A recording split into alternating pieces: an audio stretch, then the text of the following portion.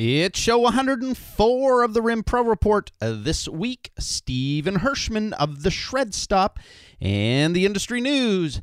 This show is sponsored by our good friends at O'Neill Software. I want to let you know that they've launched their brand new website this week, and I have to say, it's pretty impressive.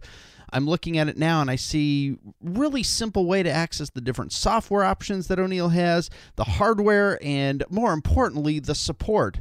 But what has also made the O'Neill site so cool in the past is the community that hovers around that site. And that moves into the new site as well. Bottom line, if you're an O'Neill partner, a customer, a user, or even a prospect, it's worth checking out, and you can do so at o'neillsoft.com. Well, it seems pretty official. August is done. Let's start the show. Welcome to the Rim Pro Report, the one and only weekly broadcast for the rim support services industry. Bustling with news, Views. Here's what I believe. and the latest updates, That's just it. This show is full of interesting information. stories, Yes. Important product and service reviews. Yes. and a cast of industry characters included.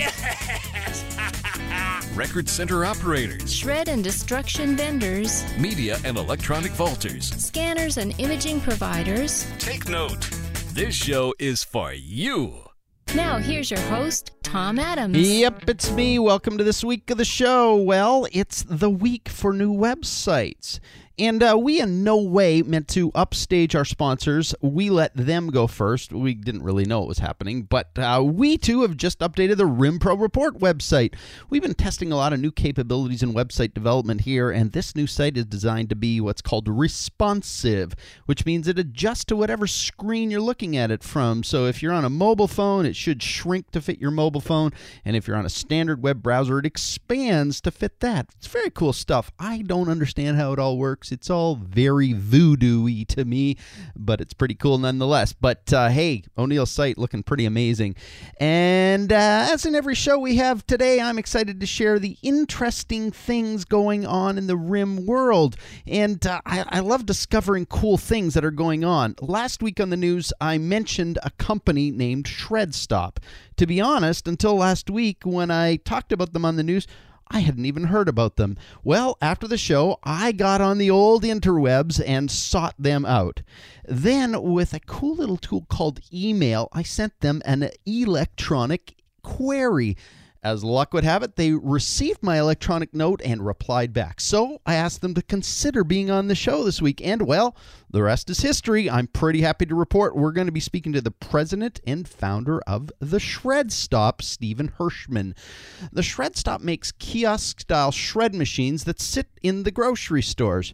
This whole thing intrigues me, and I know that there's been some of this stuff happening, but these guys are doing something pretty cool, it looks like, and I thought I'd like to figure it out. So I'm looking forward to hearing more about it from Steven, and I expect you might as well. But before we get there, let's get you caught up on the latest industry news. Big Dog Shred Bins is opening a warehouse in Barrie, Ontario, Canada to support its growth. While the actual manufacturing plant will stay in Southern California, the Canadian location adds additional warehouse and distribution capabilities. Our good friends at NAID have approved a $2.8 million budget, the most aggressive budget in the association's history. NAID is focusing a lot of attention on marketing going forward, designed to make a much larger impression on a bigger audience and really drive people to realize the critical importance of using a NAID member for their shredding and destruction services. Currently, NAID has over 1,900 member locations globally. So congratulations to the board and leadership of NAID. Iron Mountain just published a new report called A Proposed Law Firm Information Governance Framework, developed by information management professionals from 20 top law firms. The comprehensive report is the product of a 3-day working symposium convened in May to frame out best practices for information governance within law firms. I just downloaded the 52-page report yesterday and saw some pretty valuable stuff in there, especially helpful if you work with law firm clients.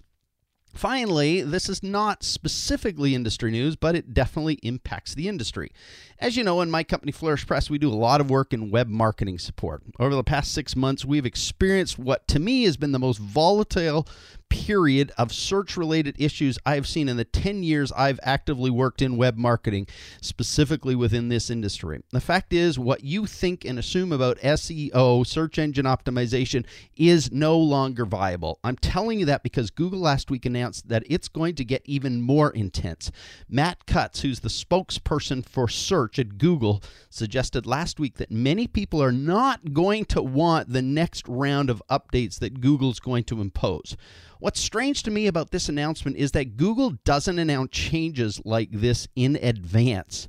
The point is, organic search is about to get crazy. For the first time ever, Google's telling us that in advance. So be prepared for a bumpy ride. Well, that's it for the news. No acquisitions I can see this week. If anything is happening in your neck of the woods, keep me posted. I'd love to hear from you. Alrighty, I'm going to get Stephen Hirschman on the line from ShredStop. Hang on for a moment while I do.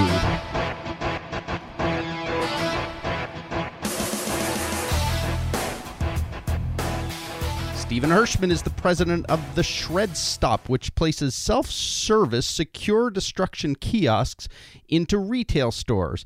And I'm incredibly excited to learn more about what ShredStop is all about and what they're doing. Stephen, are you on the line?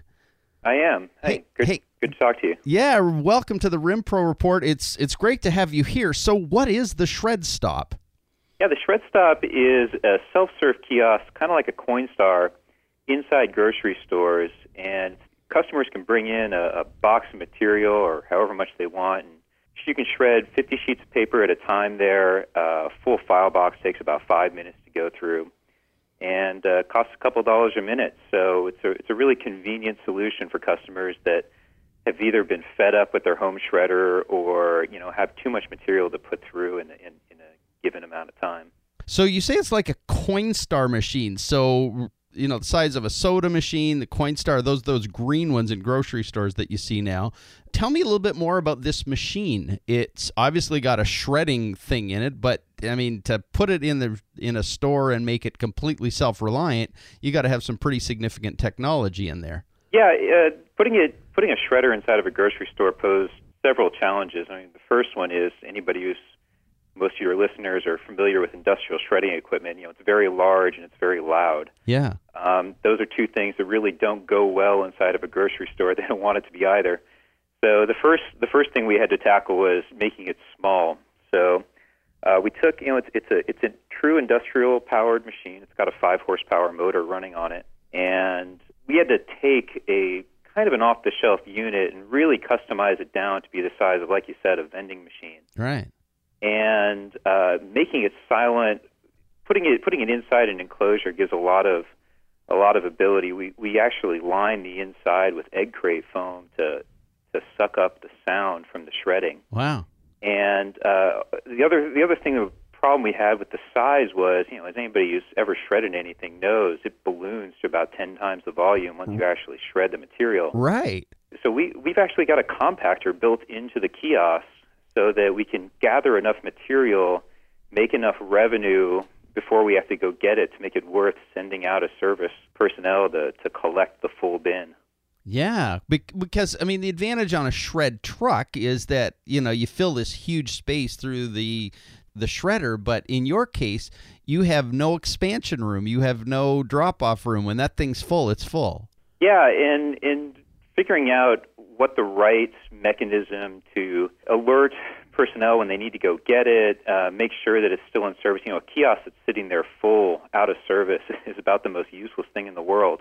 It's actually negatively effective. People come with their material, and if they can't use the kiosk, it gets frustrating.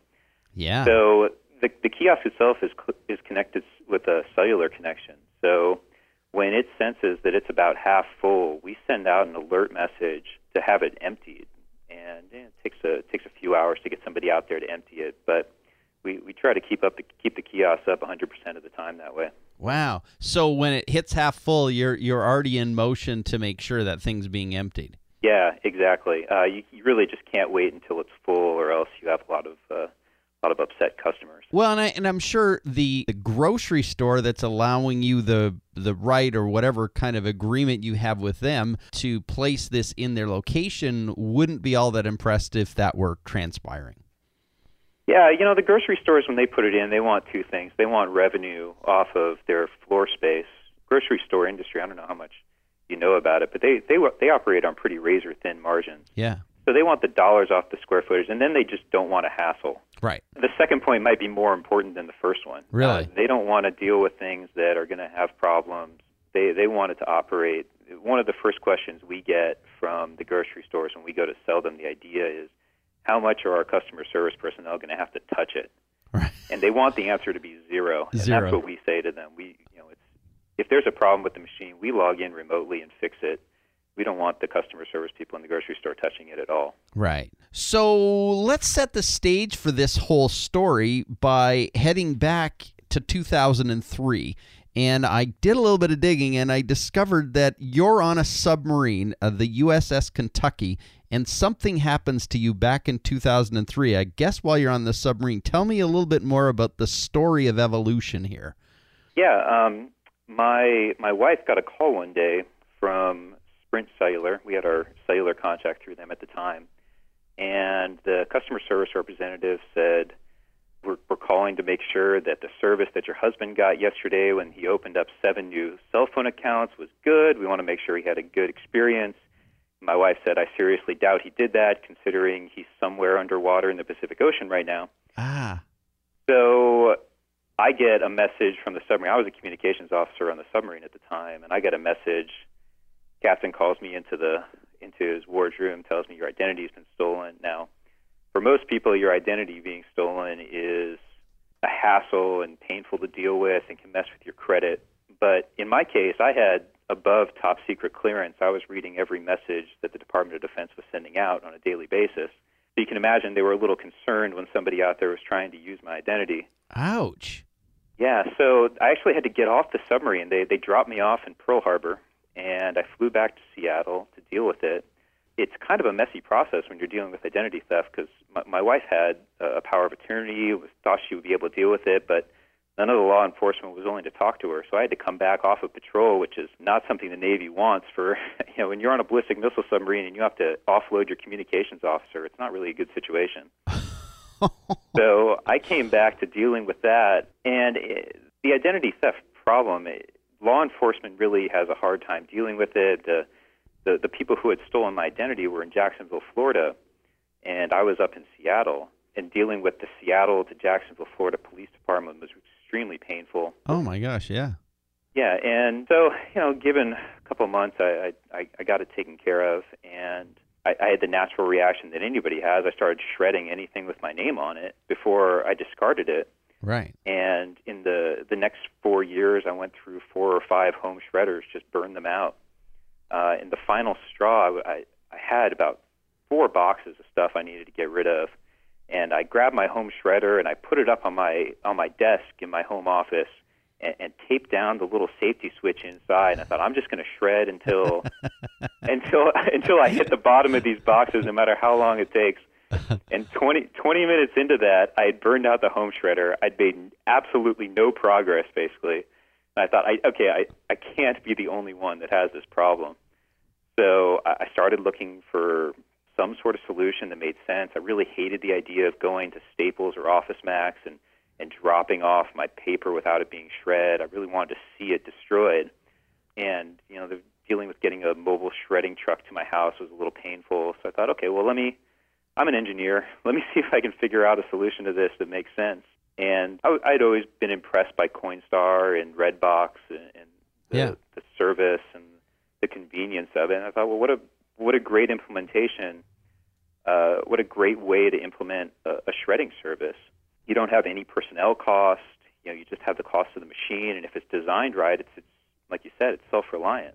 So how do you go from that idea that floats in many of us? We run into a problem and we go, there's got to be a better way, and yet how do you move from that to actually creating prototypes and starting to do all the work that you've done I expect you're still a submarine guy at this point, aren't you?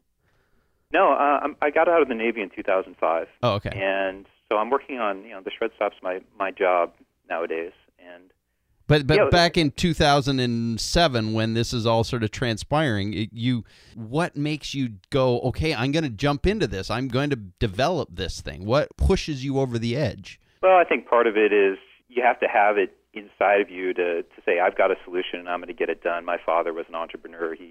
I don't think he could have been tied down to one job for more than a few years at a time if you tried.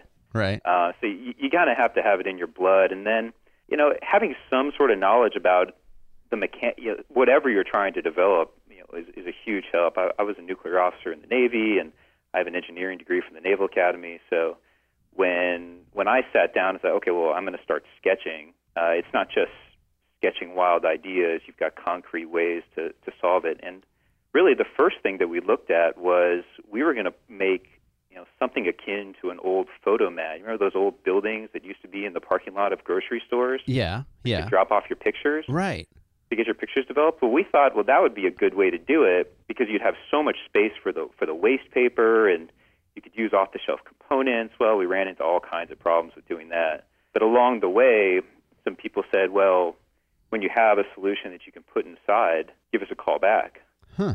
So we pivoted in a week and said, we really need to go out there and get custom-built material, get into the grocery store where it would be more secure and where people are happier with it.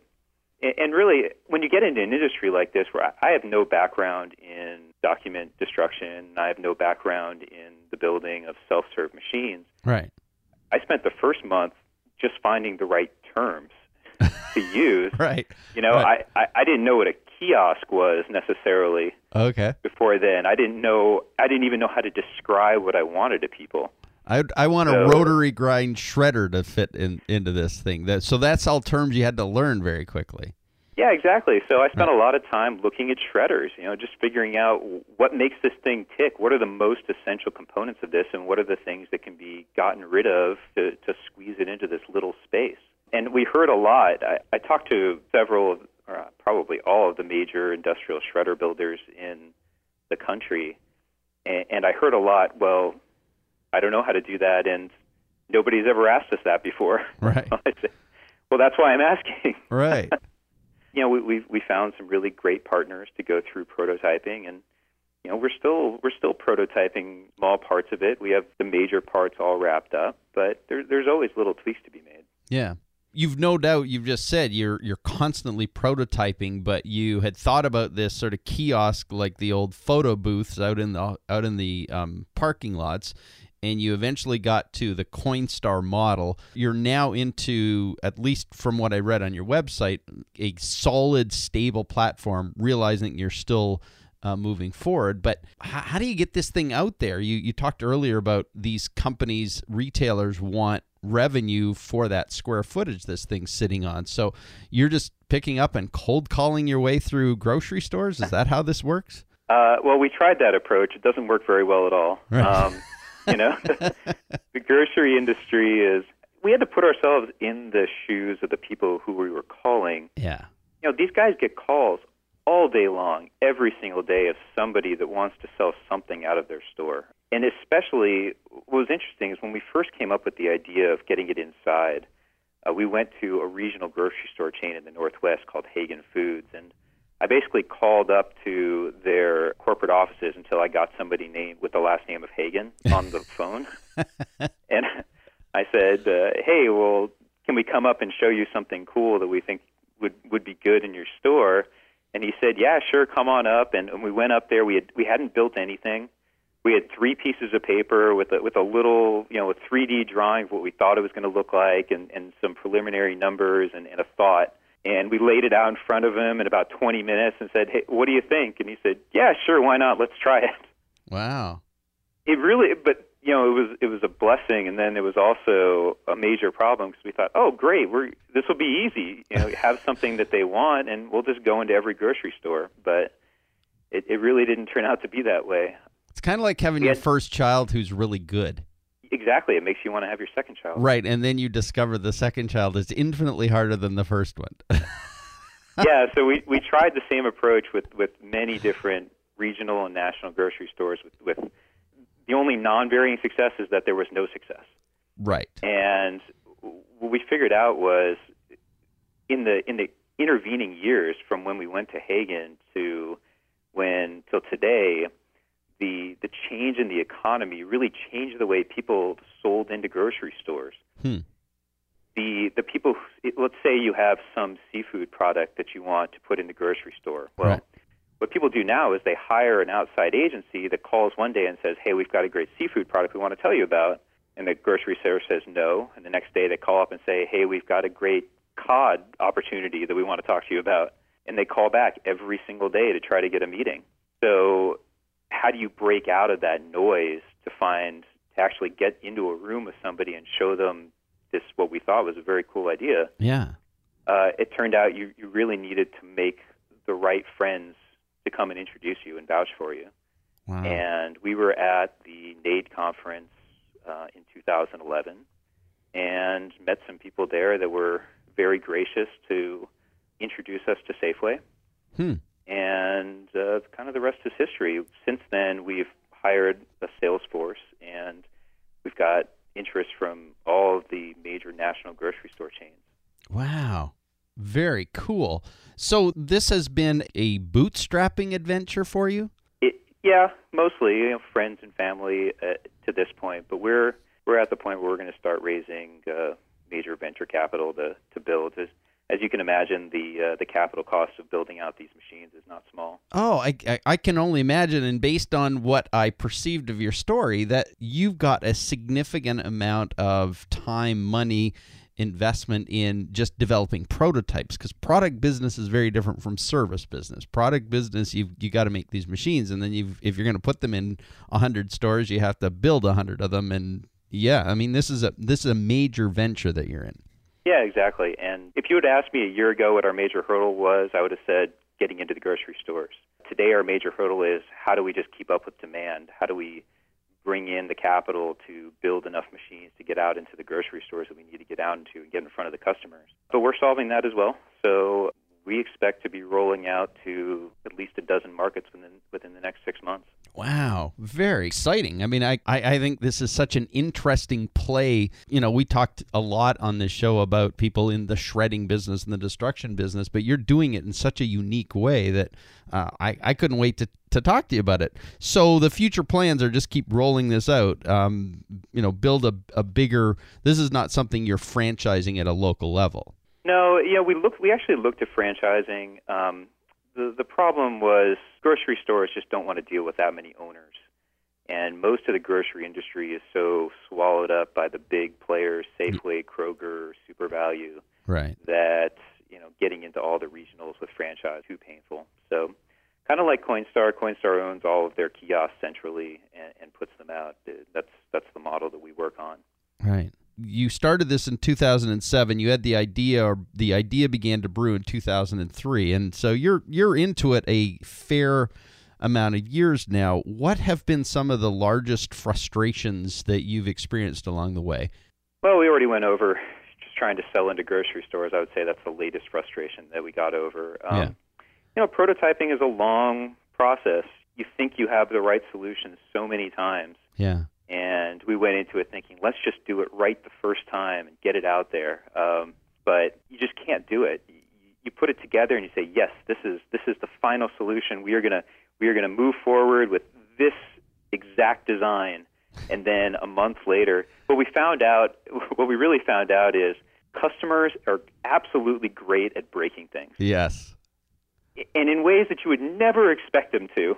There's a great example. The second customer we ever had at a kiosk. Now, when we put out our first kiosk, we built this prototype that was good enough to put out and actually get some use on.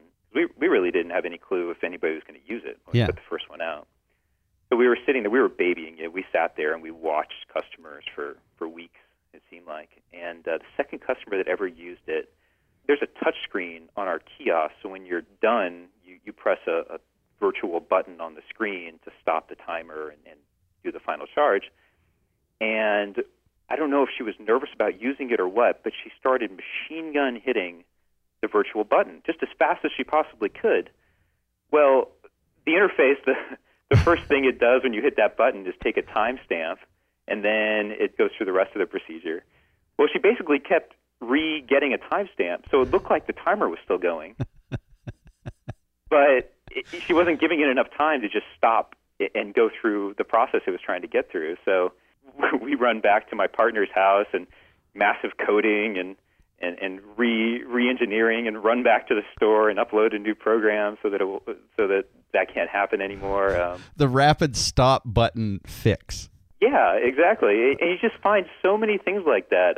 There's an emergency stop button on the machine, just a physical stop button in case something happens. Nothing has ever happened. We don't ever think it will.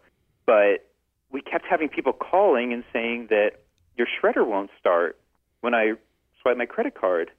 And what we found out was people were putting their box on, there's a table built into our kiosk, people were putting their box and basically leaning it up against the emergency stop button.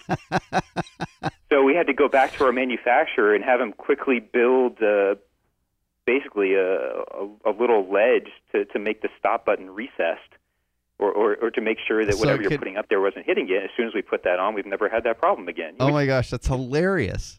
You just find all these little things that happen. You gotta quickly figure out a fix for. Yeah. In one way, it's frustrating. In another way, it's kind of fun when you find the solution and you run back out there to fix it. But like you said, we're at the point now where our machine is pretty wrapped up. We've got a good handle on what the final production model will look like. Yeah. So if you could go back to 2007 when you started this, with all you know now, what would you tell yourself? It's funny. I was thinking about this the other day. In today's market for raising capital, it seems like it's easier to raise capital before you've made any money. It's kind of like Facebook buying the photo snapping thing that makes no money for $9 billion. Yeah. Because you can just put any number on it you want. Right.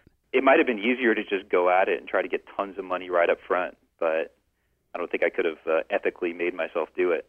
But no, I think we've done a pretty good job getting from there to here. And some of the things we've done, if I could go back and say some of the things we fixed, we look back and say, boy, that was kind of dumb what we did to begin with. Why did we ever do that? But I try not to look back too much. Hindsight is not coulda, shoulda, woulda doesn't really help me today. Right. It sounds like you kind of are on that path that some people call the ready, fire, aim approach, which is you kind of know where you're going and you start firing, because that's rapid prototyping, isn't it? That's what, I mean, a lot of software is developed on that whole model, is get it out there, and once it's out there, then you can really evolve it as the results and the response comes in. Yeah, when we did that, when we first started, we were definitely on that path. And like I said before, we had no clue if anybody was going to use it. So we really needed to get something out there to just gauge the interest and figure out how people used it, figure out how long people use it, how much they're shredding. We got more information in the first month of the kiosk being in a store than we did the previous 2 years put together. Wow. There's really nothing to be done about that other than just doing it. The problem is when you're doing unlike building a website where you can just put up anything and you're not going to hurt somebody, putting an industrial powered shredder inside of a grocery store, you kind of have to make sure that it's not going to hurt somebody. Yeah, you've got a few more things in play there. Yeah, exactly. So it took us, from the time we had an initial design to the kiosk being manufactured in the grocery store. A kiosk design anyway. It was about 10 months. Wow. Well, what a cool story. I wondered as I was thinking about this and hearing your story, I wonder what's worse, being stuck in a submarine knowing that you're having to get off, or being an entrepreneur. I didn't mind being on the submarine that much. No, it's that point of being pushed off the submarine in Pearl Harbor when you've got to go home because you've got an issue with your personal information being out there. That's got to be a hard place to be. It must have been kind of a weird situation for you, but I also realized, based on just hearing your story, that being an entrepreneur in its own way is probably a little bit has a little bit of its own terror attached to it. Yeah, my wife works in business consulting, and she was working on this project where she was trying to get this big company to build an entrepreneurial wing of their company, and she was asking me, what is it like to be an entrepreneur? And I said, being an entrepreneur is like finding the scariest thing you can think of, but being able to justify it and going out and doing it anyway. Yeah. That's really what I've looked at it as. You got to. I feel like people who try to be entrepreneurs and then just do it on their spare time, it's almost impossible to succeed. You just got to go for it. Yeah, you got to jump off the cliff and scream like crazy. Exactly. Yeah. Well, Stephen, it's been a pleasure. This has been so interesting. It's been great to hear your story, and I really do appreciate the time you've taken to tell us about ShredStop and your story and where you've come from and also where you're going. Continued success. Great luck. We're going to keep watching and love to see how this thing completely unfolds in the future. Great. Thank you. It was a pleasure.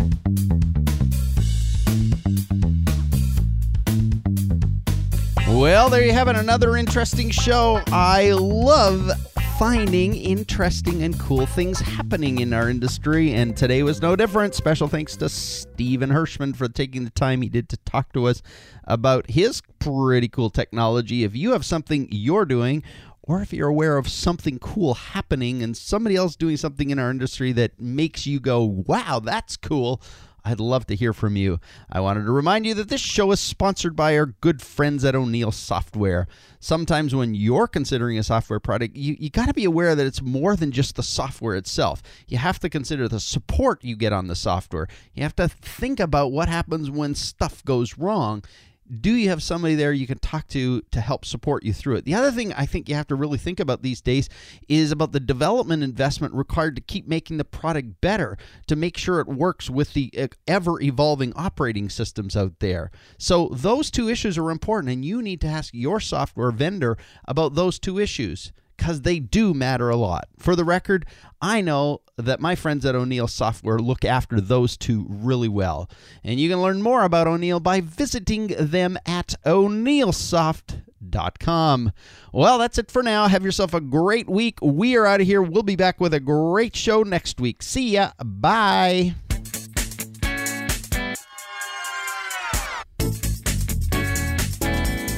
Thanks for joining us on the RIM Pro Report with Tom Adams. If you enjoyed the show, please tell others. Our website is www.rimproreport.com, where you can find show archives and a whole lot more. This broadcast is produced and hosted by Flourish Press Incorporated. Join us again soon.